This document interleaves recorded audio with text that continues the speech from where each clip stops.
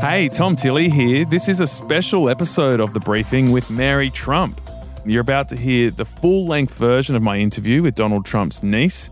She's known him since she was a child. Her dad, Freddie, was Donald's older brother. And from early childhood moments like playing baseball with her uncle until now, where he's refusing to concede defeat in the recent US election, Mary Trump can offer some fascinating insights into the most famous man in the world. A man that historians will be studying for a long, long time, I reckon. And they do well to read her book, which I have. It's fascinating. Mary Trump's book is called Too Much and Never Enough: How My Family Created the World's Most Dangerous Man. Now, as you're about to hear, family's quite important in this story. It really was the father that shaped the son. Mary Trump, thank you so much for joining us on The Briefing. Oh, it's so great to be here. Thanks for having me. As Donald Trump's niece and as someone with a PhD in psychology, I cannot wait to hear your thoughts on what might be going through Donald Trump's mind right now as he refuses to concede the lost election, and your sense of what might happen next. But first, let's go back to the start of the story. As your book reveals, to understand Donald Trump, you need to understand his family, which is your family. And the most powerful figure in that family was his dad, Fred, your grandfather. He started the family property empire and he called the shots in the family. So tell us about Fred Trump. Who was he and what role did he have in shaping his fourth child, Donald Trump? My grandfather was a very driven man who had one interest, essentially, and that was his empire and increasing its value and increasing its scope. He was also, unfortunately, a sociopath because he really didn't care about human connection except insofar as somebody could be of use to him, and that included his own children. So all five of his kids were deeply damaged by the experience of being Fred Trump's children. And the two who suffered the most probably were my dad, Fred Jr., whom everybody called Freddie, and Donald, who was 7.5 years younger.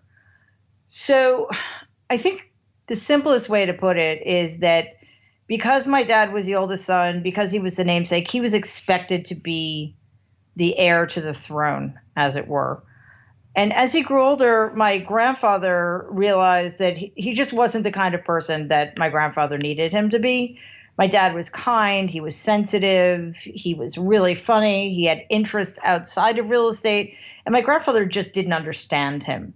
So he set his sights on Donald, who, having watched the abuse my dad suffered at my grandfather's hands, learned at a very early age not just what he needed to be in order to get my grandfather's attention and approval, but what he should not be. And what he should not be was anything like Freddie. So, as I said, that meant being kind and sensitive. It meant being able to admit you were wrong. So Donald really was stuck in a very difficult situation growing up, knowing that the only way to escape my grandfather's wrath was to become the killer and the tough guy and the person who would do anything, who would win at all costs. So was that a quest to be loved on Donald Trump's part? Because you also write that his mother was quite sick when he was young, and so his father had a big role in raising him, and that these were the behaviours that were rewarded. Yeah, I think all children seek love, right? That's just human. So it's impossible for a child to understand that their parents are incapable of giving that to them. So in my family, I mean, certainly for Donald and his siblings, the closest they were going to get was approval. Unfortunately, though, because my grandfather treated his family as if it was a zero-sum game, only one person could win. And that meant that Donald was going to do whatever he had to do. And that kind of isolated him from his siblings. It isolated him from his schoolmates. And I think he lost a lot of who he was, or who he could have been, I should say, in order to ingratiate himself with his dad. So what was their family life like? Because Fred, the grandfather, basically was a self-made man. Donald Trump, much less so, despite his claims. Did they have a very wealthy, luxurious, privileged childhood? Yeah, it's really interesting because my grandfather was extremely wealthy, but you would not have known that from how they grew up. You know, they had a big house in a very nice neighborhood in Queens, New York, but it was not an extravagant lifestyle by any stretch of the imagination. My grandfather was a really provincial person. You know, when my dad and his older sister were growing up, they went to public school, they took the subway. So it wasn't until Donald was in his 20s and, you know, sought to become this very flashy guy who wanted people to know how rich he was, which he was, by the way, simply by virtue of my grandfather's wealth, that anybody would have known just how much money the family had. So you talk about the tactics Donald Trump used to try and, I guess, build his profile and grow his father's business.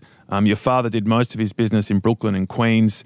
Donald tried to take that to Manhattan and beyond and did with varying levels of success. But the sort of tactics we've witnessed in the last 5 years as we've watched him on the global stage of misinformation and all kinds of different tactics that no one's ever witnessed before in a US president. You write that he was using those same tactics very early on in his life in the 70s and 80s. Yeah. One thing Donald was always quite good at was manipulating situations to his benefit. And because he had the veneer of success, because it was so important to my grandfather that Donald be seen as this brilliant entrepreneur, self-made man, it actually carried a lot of weight in other circumstances. So, you know, my grandfather initially enabled Donald, and then the media picked up on that, and then the banks picked up on that. And Donald learned that, you know, all he needed to do was sort of brazen his way through things, and people would believe him. People would take his word for everything. Yeah, and funnily, it seems only now, right at the end of this term of his presidency, did the big TV networks really call him out on his misinformation. It was an incredibly important moment, I think, when, you know, Fox News, for example, stopped rolling on his press conference after the election where he was spinning a whole lot of mistruths about the result in this alleged fraud. But the media seemed in the 70s and 80s to lap it up, and he never seemed to pay the price for misinformation and even lies. No, he never did. And I think if the media back then, and we're talking primarily about the New York media, if they had done their jobs, you know, we wouldn't be having this conversation, because he was allowed to spin all of these untruths and get credit for things for which he didn't deserve credit, to get loans that he would never have been able to get if the banks had done their due diligence. So we ended up in a position in the late 80s and 90s where Donald had created such a disaster, had lost so much money, that the banks essentially, you know, had to prop him up so that they wouldn't lose their investments. So it was just this incredible series of failures that were so large that in a weird way, they enabled him to keep, quote unquote, succeeding. Because at the worst of it, his companies filed for like 6 bankruptcies in the late 80s and early 90s. And because the only asset he had anymore was his lifestyle, the banks were funding him. The banks put him on an allowance of $450,000 a month just for his personal expenses, so they could continue to spin this fairy tale about Donald, the self-made entrepreneur. So what was your relationship with him like? You were his niece. You knew him on a very personal level, as you know, personal as you could be with Donald Trump. Tell us about the moments that you shared with him. when I was a kid, we spent a lot of time at my grandparents' house, and whenever Donald was there, he spent most of his time with my grandfather because they had a very quite strange symbiotic relationship. But he'd play ball with us in the backyard, and I was the youngest grandchild at the time because I have one older cousin, and all of my other cousins are Donald's kids, and they're much, much younger. So I did not grow up with them. So I was a little kid. I was the only girl. And Donald would, whenever he played with us, we played catch with a hardball, a baseball. And, he never pulled any punches. He would throw that ball as hard as he possibly could at me. And if I caught it, great. If I didn't, luckily I never broke my nose or anything. But he just could never, he couldn't even moderate his behavior around little kids. He always had to be the best, the guy who won, the guy who threw the ball the hardest. So I can't say we were close exactly, but, we got along fine. And it wasn't until I was in my 20s and he hired me to write his third book that I actually got to spend time with him consistently. I had a desk in his office, and I would stop in to see him every day, and we would chat. And, we always got along. But as you suggested, you don't really get close with him because he's exactly the same person in all situations. He has no private self. So what would you talk about? What would be the sort of conversation you guys would have if you were spending time together? We would talk about, he would, because I didn't know anything about New York City gossip. He would talk about gossip. He would sit behind his desk, and one of his secretaries would hand him every single newspaper clipping and magazine article that mentioned him. So he'd go through the articles, and he would sometimes write comments to the reporter who'd written it, and he would see what I thought, and he would ask my advice about what he should write, or if I thought what he had written was good. And it was just this really kind of bizarre ritual that he went through every day. And we traveled together, so the conversations were quite superficial. And when my time with him came to an end, because the publisher didn't even know that he had hired me, and they wanted him to hire a different person. Essentially, Donald fired me, but he had the publisher do it. So my time with him came to an end, and I realized that I had no idea what he actually did all day in terms of running his business, which would have made writing a book about it really difficult. You're listening to Mary Trump on this special weekend episode of The Briefing.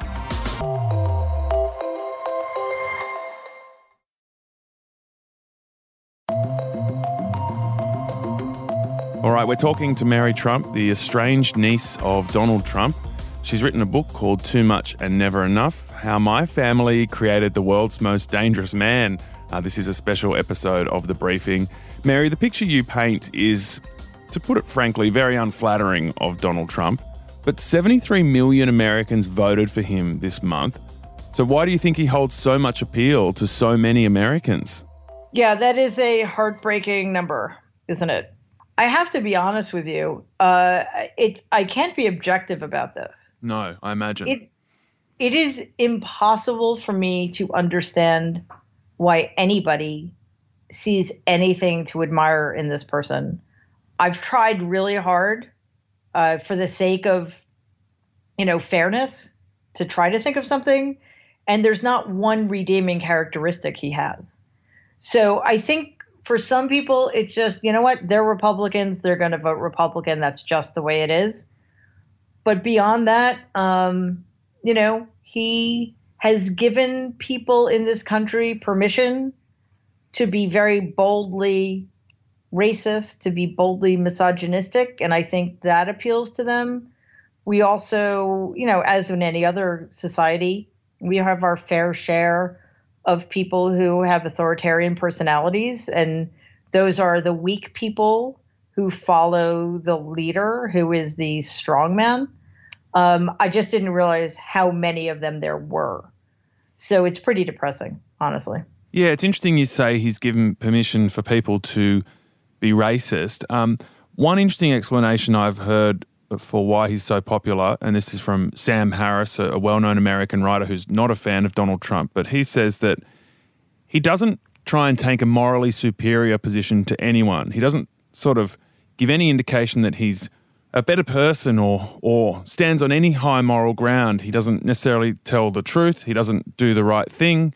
He doesn't play by the rules. And that allows people to feel like they're not being spoken down to, whereas the other side of politics that, is trying to call out racism, essentially fighting for equality, but often making tough judgment calls on people's behaviour, feels really condescending to a lot of Americans, and they really like someone that stood up for them in that way. What do you make of that analysis? I think there's some truth to that, but it's also, it doesn't get us all the way there because Donald is also an incredibly arrogant person.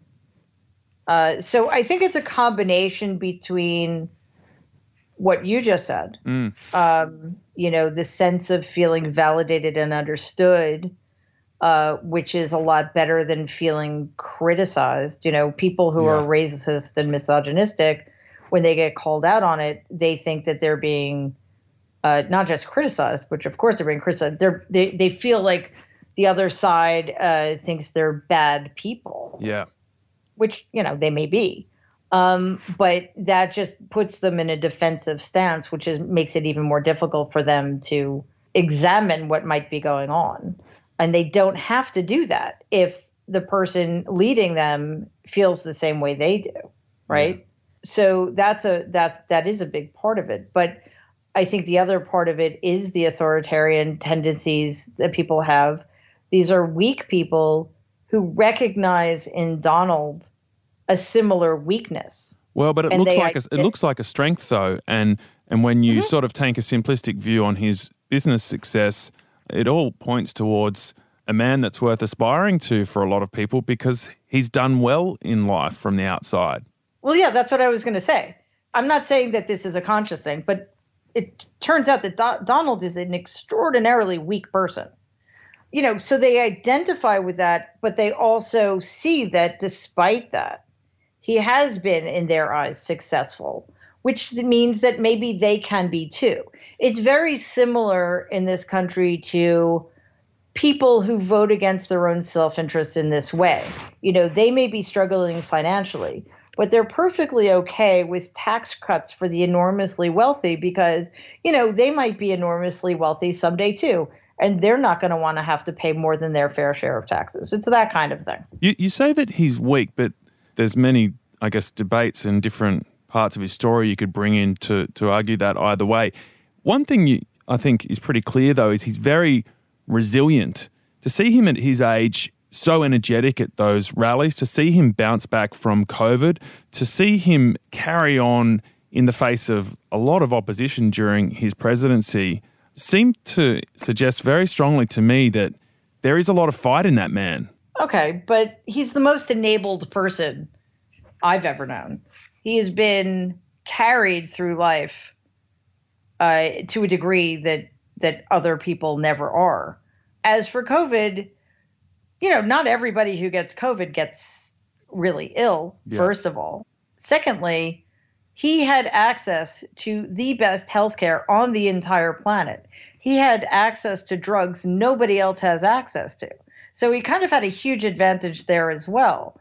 And as for the rallies, what is he doing? He's standing up in front of a bunch of people and he's spouting lies. And he's feeding off of their energy because his narcissism requires that kind of unadulterated adulation. So I guess it depends. I see what you're saying, but then you also need to look at, okay, why is this? Yeah. And he's somebody who's been protected from his own inadequacies and failures forever, starting with my grandfather and now continuing with the Republican Party. One of the intriguing things for me watching the whole Trump narrative play out, something we've never really seen before, is that he can be interpreted so differently depending on your personal perspective. It's almost like he's a mirror disco ball, and depending on where you stand, you'll see a different thing reflected. So, for example, you might see his tax returns recently reported in the New York Times as a smart guy minimising tax, or you could see it as Right.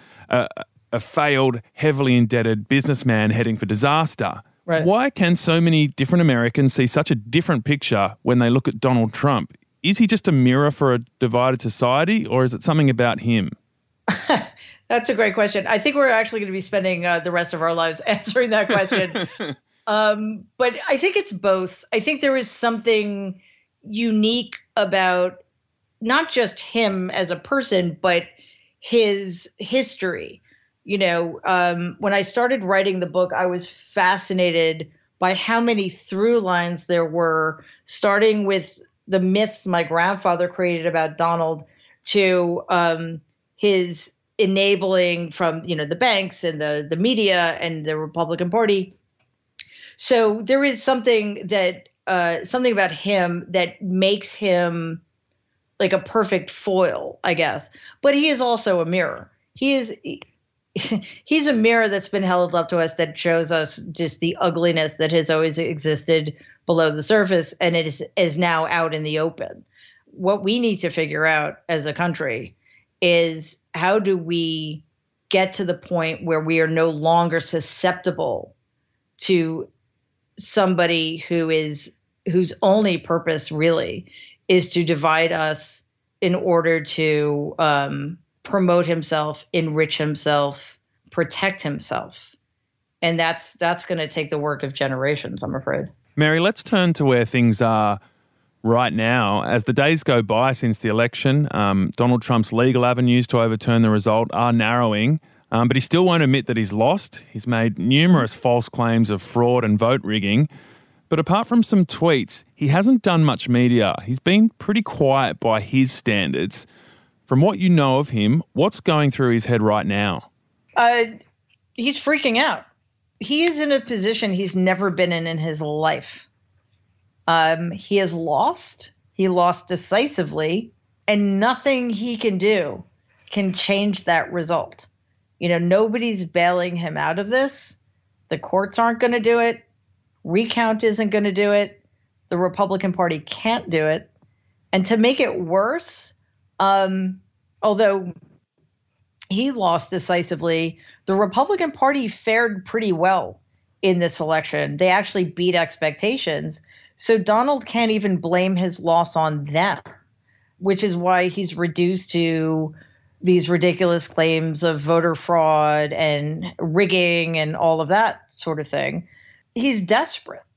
He understands also, or he should anyway, that as soon as he no longer has the protection of the Oval Office, he's going to be subject to lawsuits. He's going to be subject potentially to prosecution for various financial crimes for which he cannot be pardoned. He has over $1 billion in debt that, you know, banks may be much more inclined to call because he is no longer in a position to do people favors. He's not just desperate, he's also terrified, I imagine.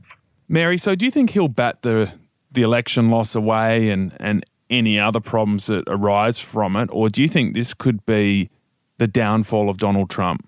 I think it's going to be extraordinarily difficult for him to bounce back from this, primarily because the worst thing that you could be in my family, I mean, certainly according to my grandfather, whose opinion was the only one that mattered, was a loser.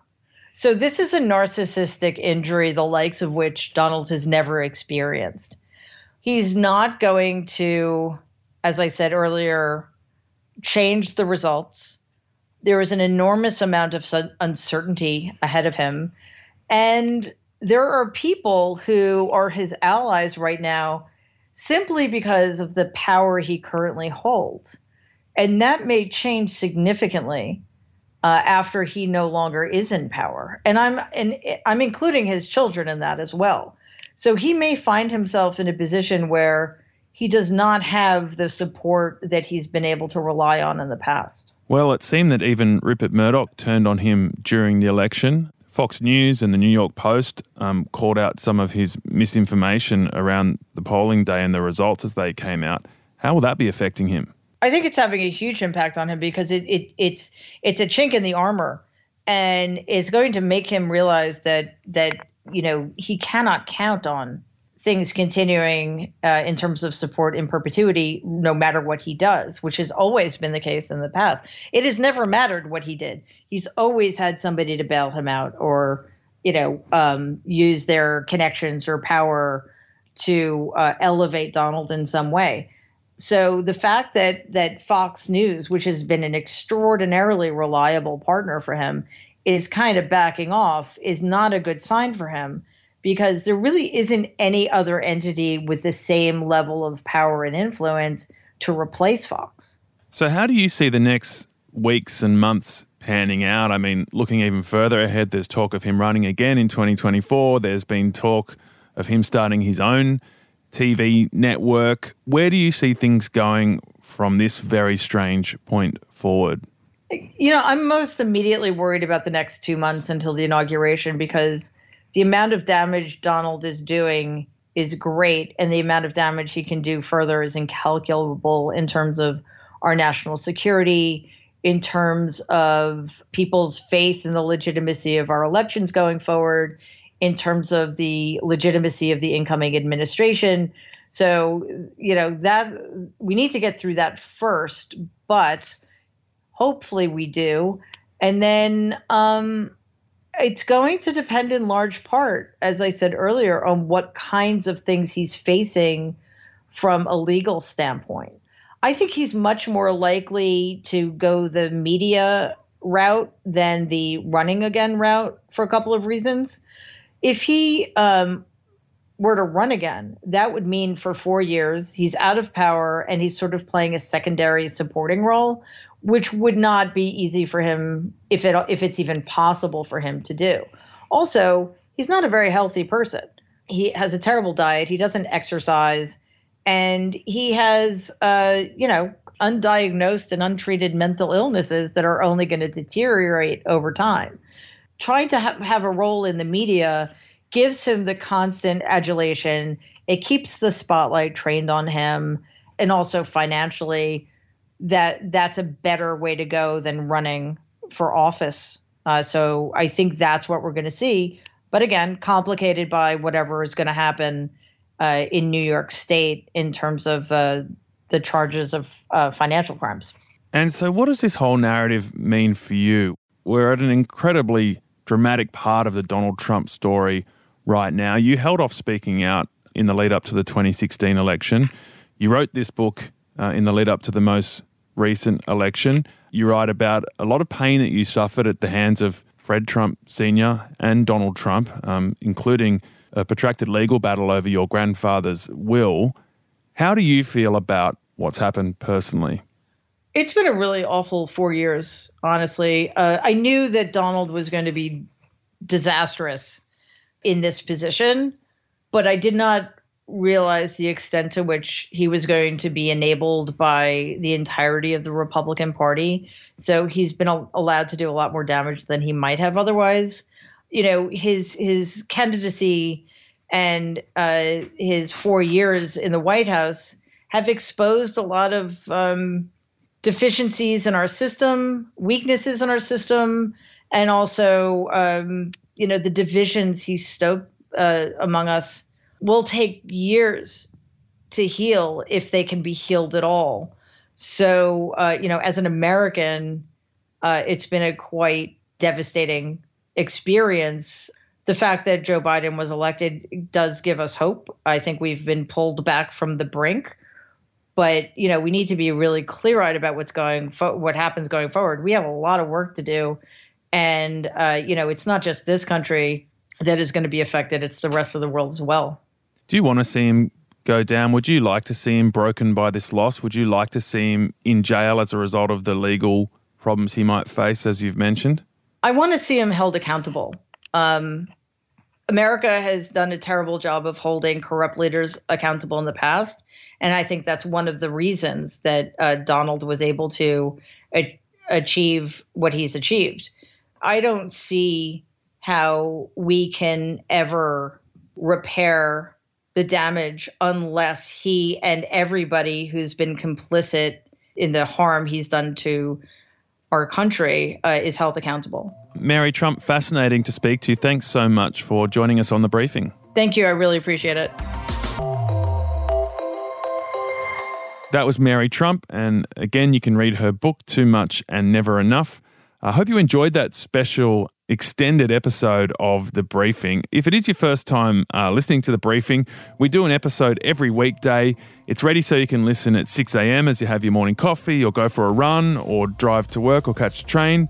My co-hosts and I will bring you the most important news stories of the day, and then we do a deep dive on a bigger story, all in a neat little 20 minutes. So if it's your first time, please jump on board on the weekdays. Hope you've enjoyed it. And if you're a regular, thank you so much for listening. I'll catch you on Monday.